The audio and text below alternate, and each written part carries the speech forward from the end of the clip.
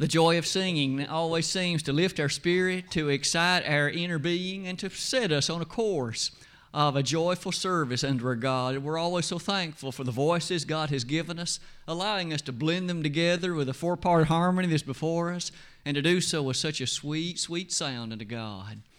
Always we're thankful for our song leaders and for the superb job that they always do. It is true that tonight we come to a lesson for this part of our service entitled The House of David. And so for the next few moments, I would invite us to give thought to that text that Brother Glenn read just a moment ago from 1 Chronicles 17, and in the midst of that to find some applications that reach so very far into the future from the time that those statements were first made to David.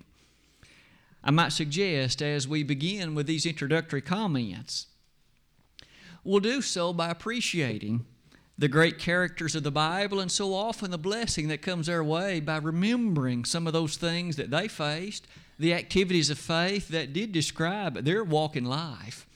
Perhaps you and I so easily can remember the issues surrounding David. I would ask you to think that David truly was a monumental character in the Old Testament.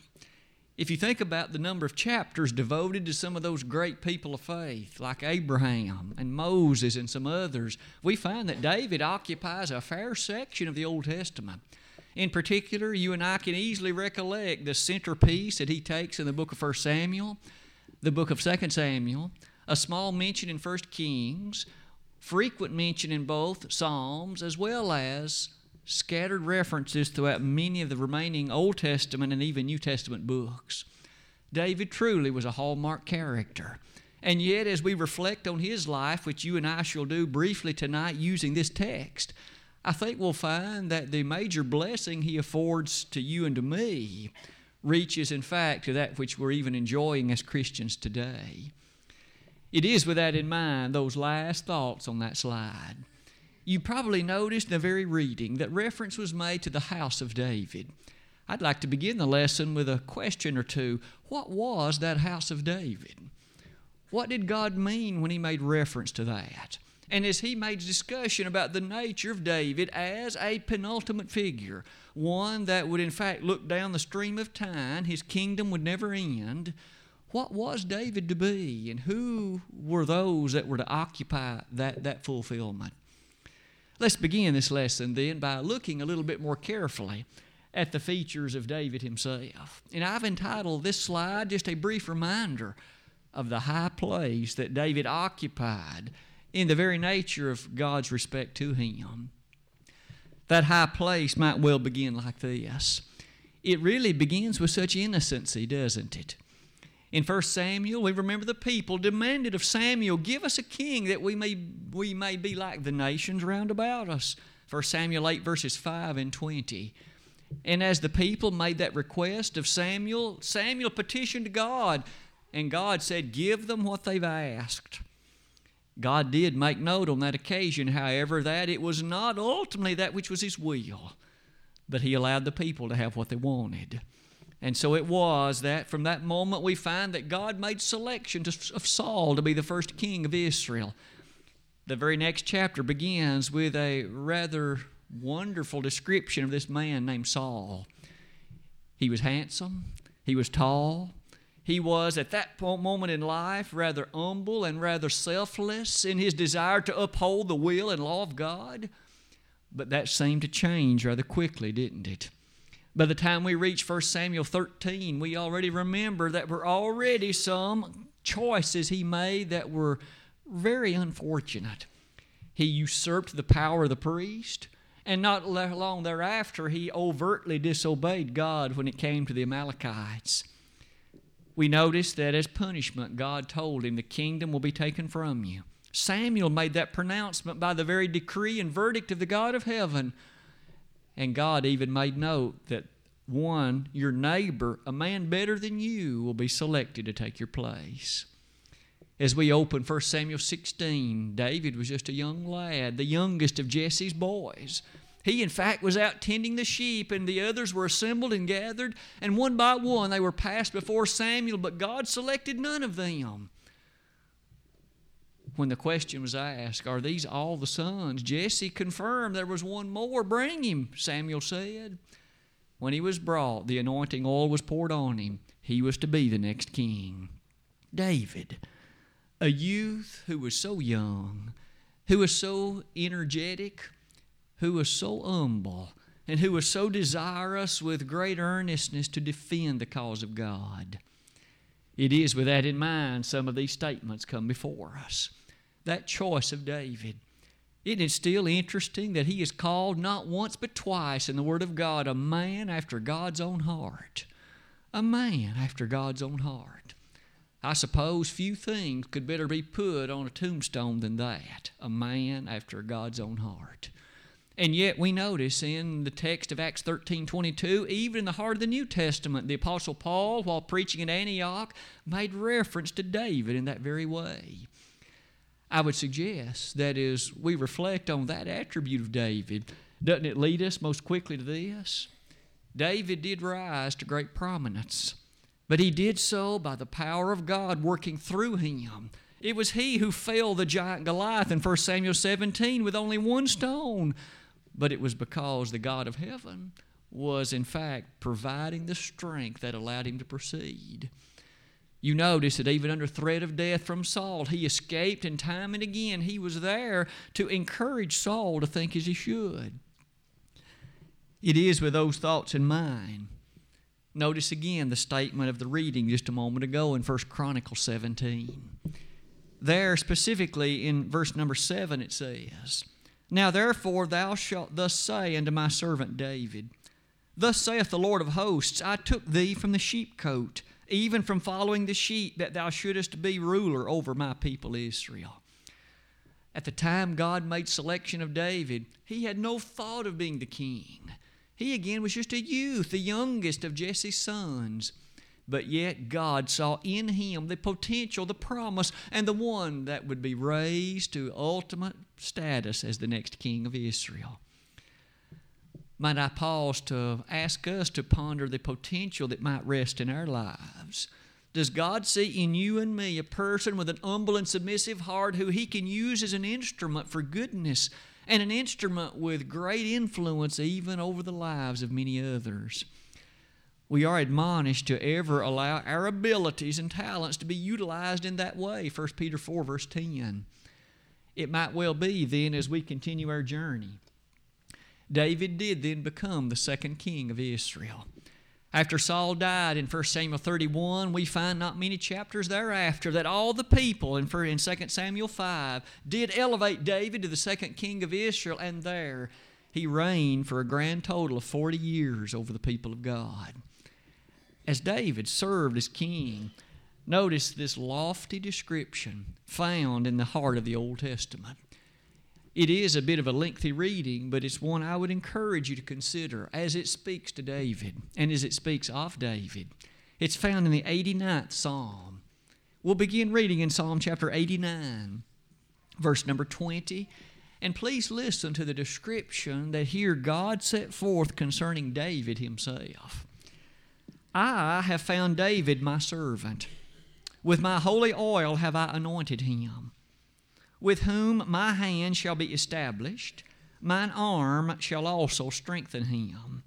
The enemy shall not exact upon him, nor the son of wickedness afflict him. And I will beat down his foes before his face, and plague them that hate him.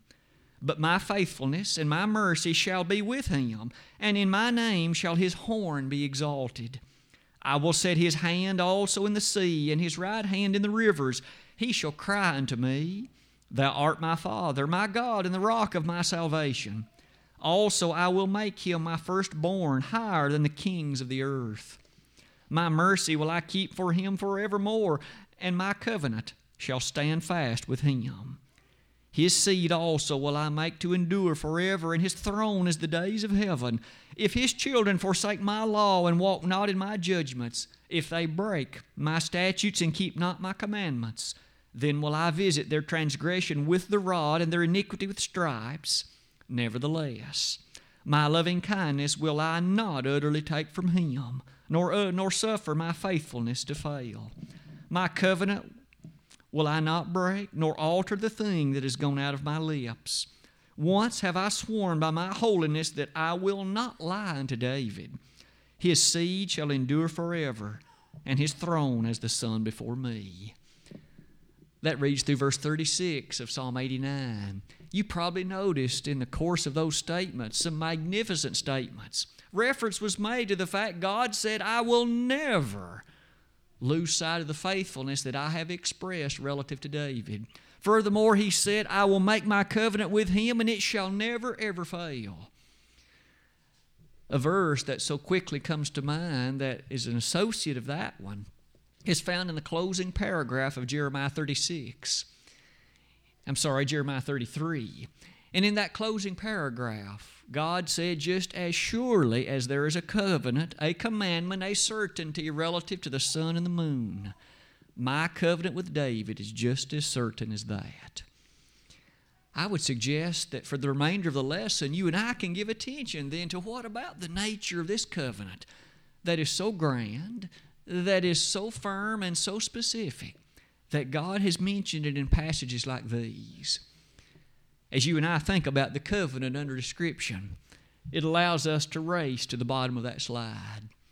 It is true that we are on the very verge, the cliff edge, if you please, of a tremendous set of promises, and they all have a centerpiece linked to David. What about them? Let us see as this next slide comes before us. You'll notice at the very top of that slide, we immediately notice that God turned his attention in this statement before us in 1 Chronicles 17. After he made statement about the blessing upon David, he then broadened it.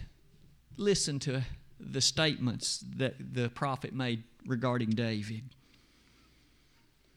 Verse number 8, "And I have been with thee whithersoever thou hast walked, and have cut off all thine enemies from before thee, and have made thee a name like the name of the great men that are in the earth." As God closes that aspect, he makes the statement to David, "I have in fact been with you. You've enjoyed military victory over your enemies. You've enjoyed a peacefulness in your kingdom." And needless to say, while David was reigning, there were few times in later history in the Old Testament that they enjoyed the peacefulness, the prosperity, and the luxurious matter of a reign like they knew in David's time. Then verse 9, "Also I will ordain a place for my people Israel, and will plant them, and they shall dwell in their place, and shall be moved no more. Neither shall the children of wickedness waste them any more as at the beginning, and since the time that I commanded judges to be over my people Israel." You and I notice in statements like that, when God directly affirmed there were many times that enemies had the upper hand over Israel.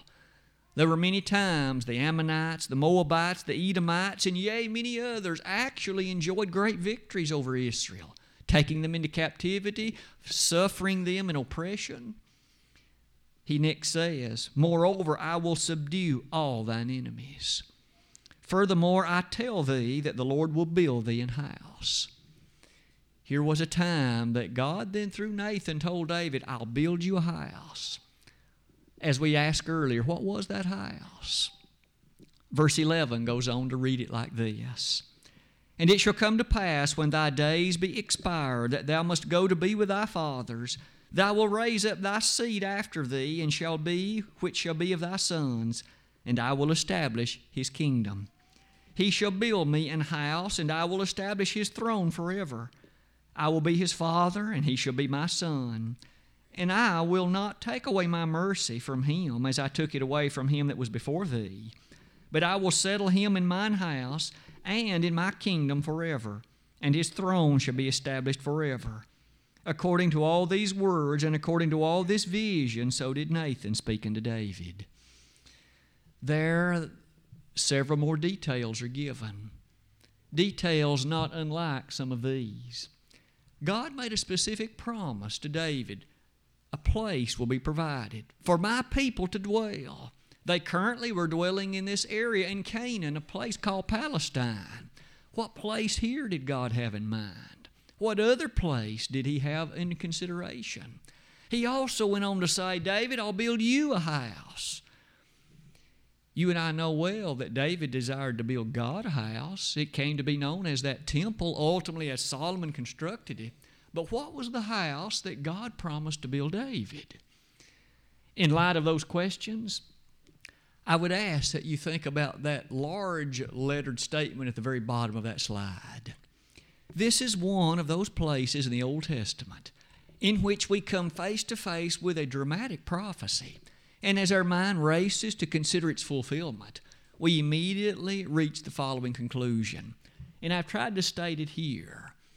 This prophecy had a specific near fulfillment in the sense that David's very son Solomon would live to appreciate many of the features that are found in this passage. It is true that David did build the temple, or rather Solomon did build the temple, and we remember that there was a blessing of peacefulness that did characterize the reign of Solomon. The people enjoyed freedom from their enemies. They enjoyed a time when, at least for a little while, they were not taken out of the land. But I think we can easily appreciate that was not the certain penultimate fulfillment of this passage. I would ask that you think on the next slide about some additional features as we draw some additional conclusions from it. The statements that we might immediately make having to do with David's desire. Many of the last chapters in 1 Chronicles take us to David's explicit presentation and preparation for the building of that temple.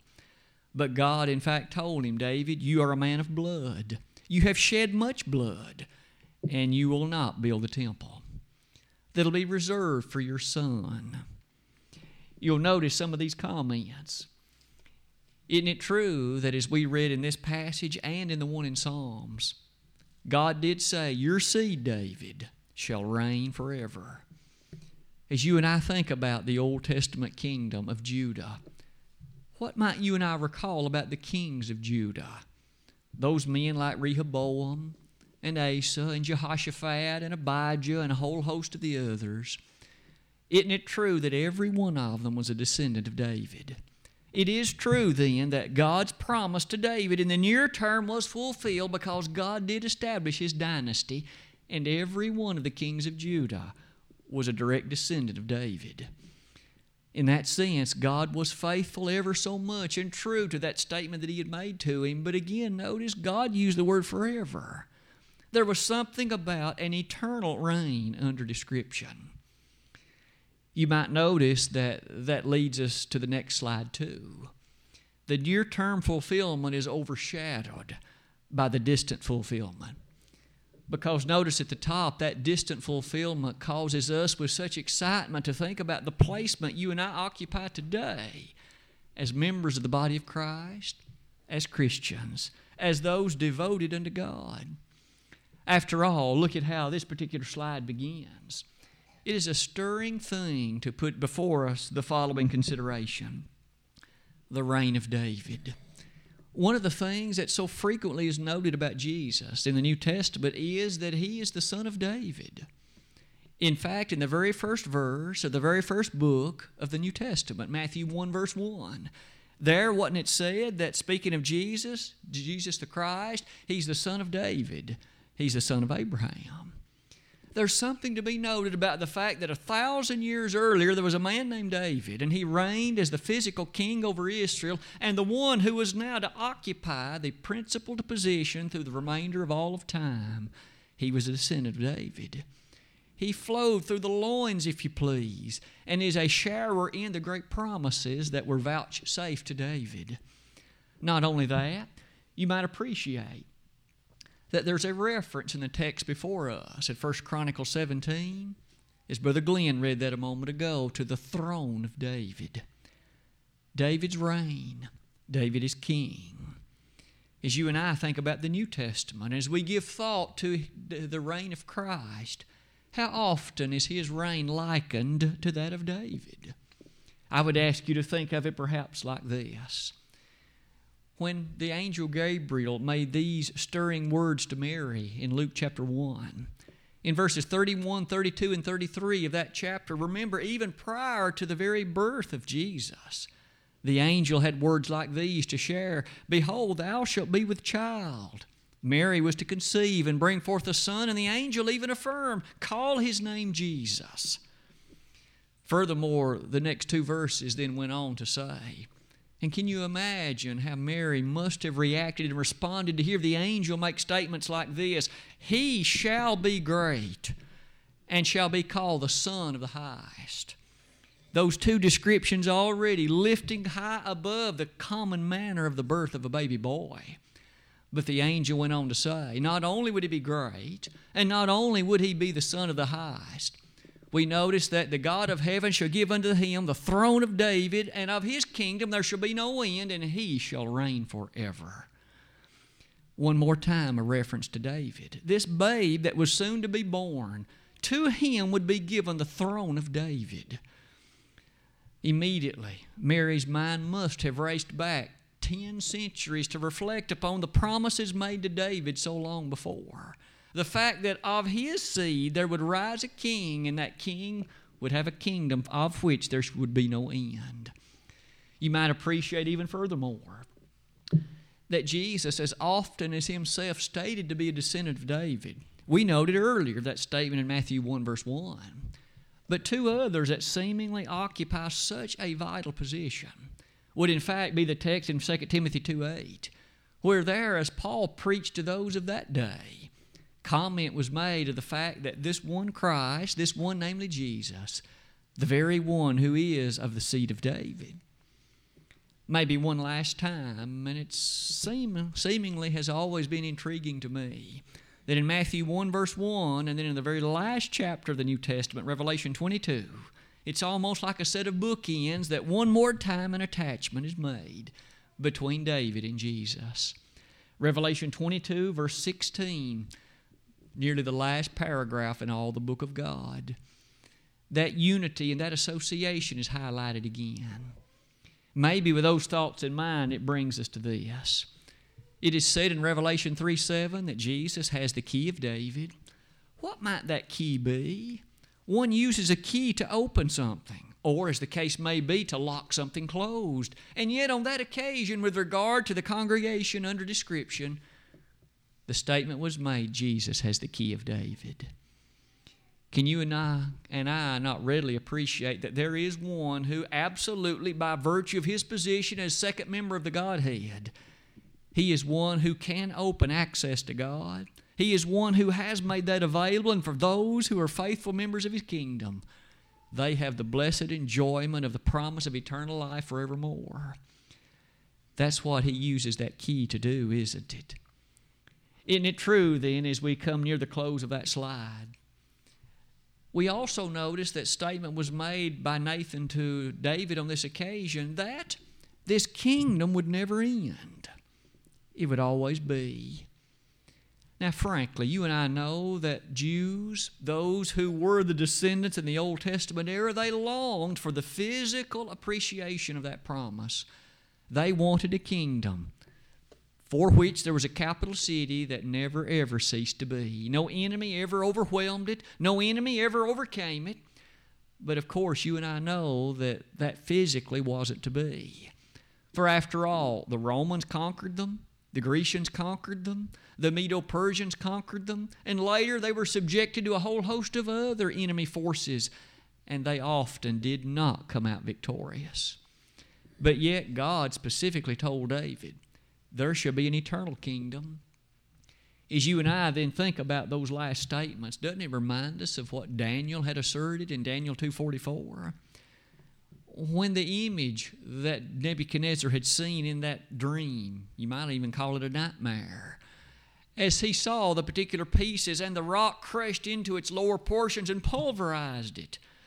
That rock, of course, was representative of a kingdom that would be established in the days of the Roman kings, and God especially had Daniel to make this statement. The kingdom, once established, would never end.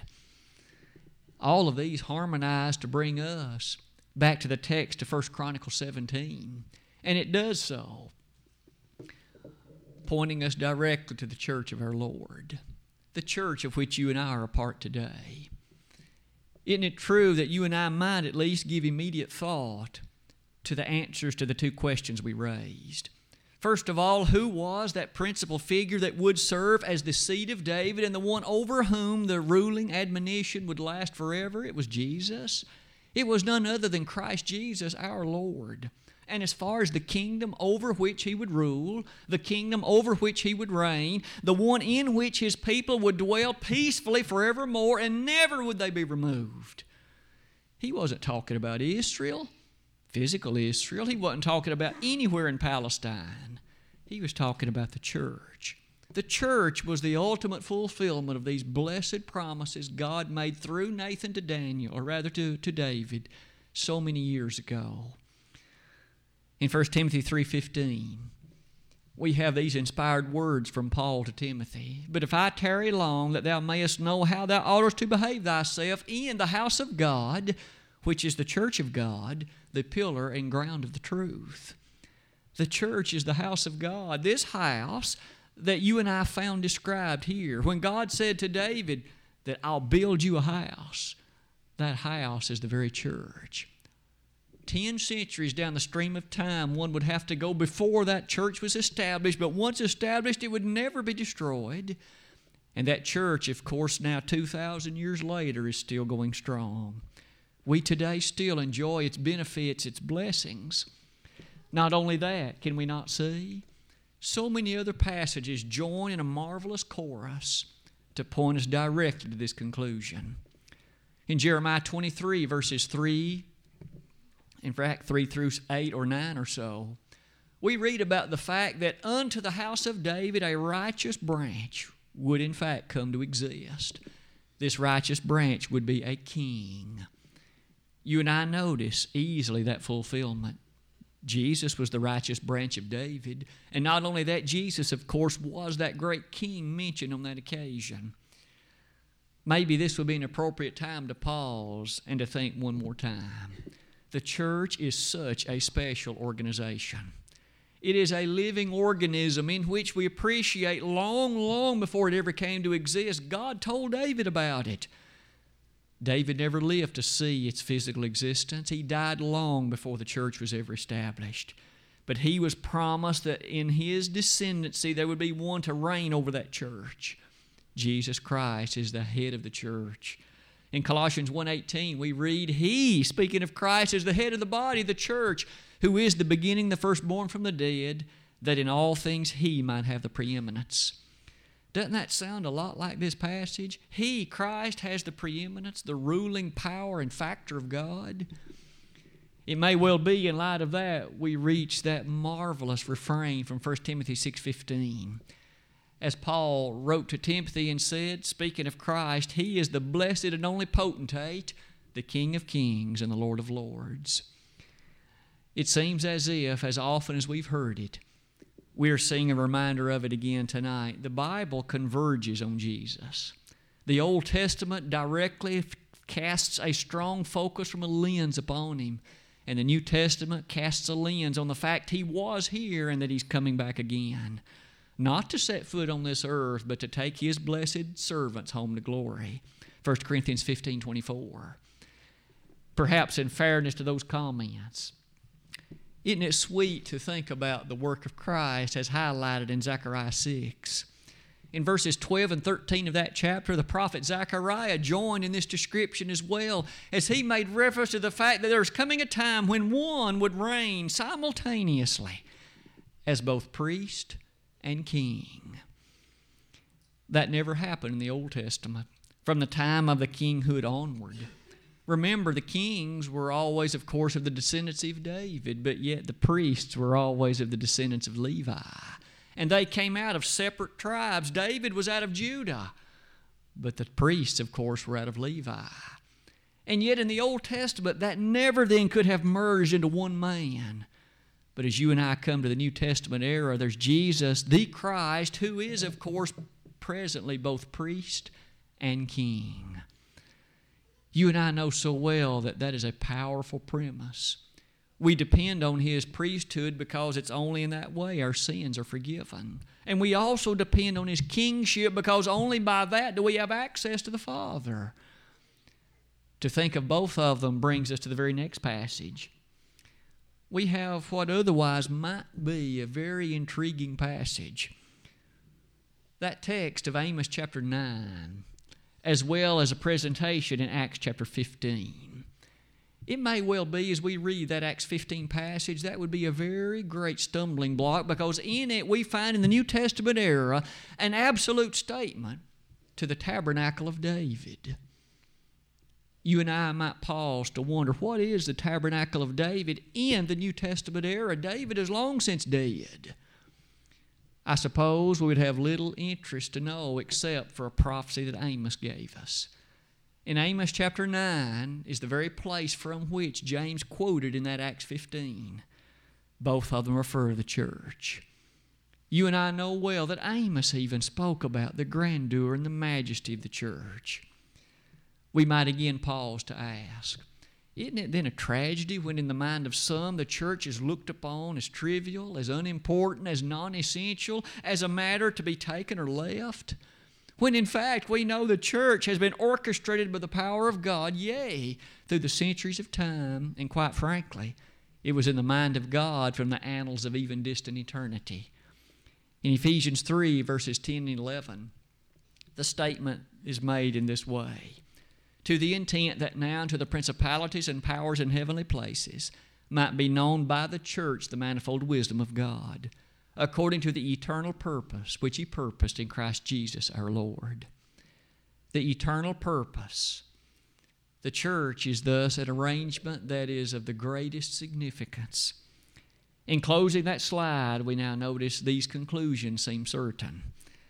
That in this passage, when God through Nathan spoke about the seed of David, He was referring primarily to Jesus. David, there's coming a time when of your seed one will rise to the greatest preeminence. He will in fact reign over the house which I will found, and that house is the church. Today, when we then think about the church, I would submit that you and I can even reflect upon the promises that God made to David. At this point, those were made 3,000 years ago. Isn't it amazing how our God is in control of time? How that He is able to orchestrate and maneuver the matters of men to bring about His will.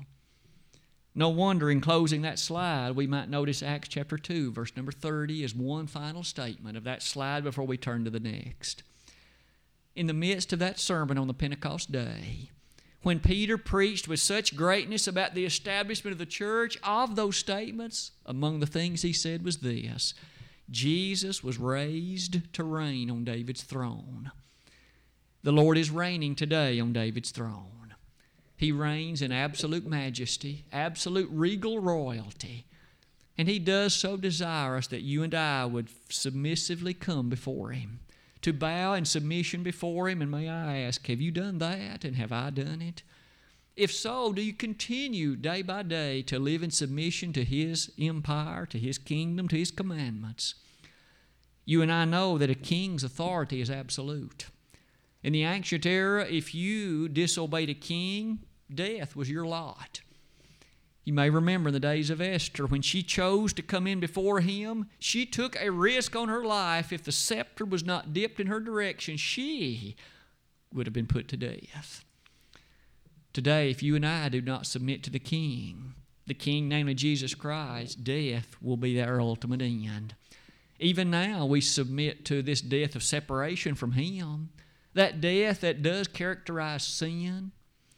But we also know that if we die in that condition, if our life in this flesh ends in that condition, then we're eternally separated from Him. What a horrendous, terrible, awful, almost unimaginably horrible condition to be in. Tonight, are you a faithful Christian? Have you bowed in submission in that kingdom known as the church? I hope that you have. I trust that many of us have. And as we continue to walk in that way, we shall know the blessings that were placed in a passage like this one. Notice again, it says, my people shall never be moved. You can rest assured that day by day, no matter what the matters of life come your way, as long as you are resting upon Christ, faithfully obeying and submitting to Him, there can be a calmness, a serenity, a tranquility, and a peace. Because didn't Jesus say in John 14:27, my peace I give unto you? In John 16:33, a statement was made wherein Jesus himself affirmed, although the world brings you tribulation, I will bring you peace. If tonight you don't know that peace, it's because you're not a citizen of this kingdom of peace. You're not one who can rest upon the promises that God made to David so long ago. If you're not a faithful member of the church this evening, we could assist you in making it so. The plan of salvation demands these things be attended to, and there are no exceptions or exemptions.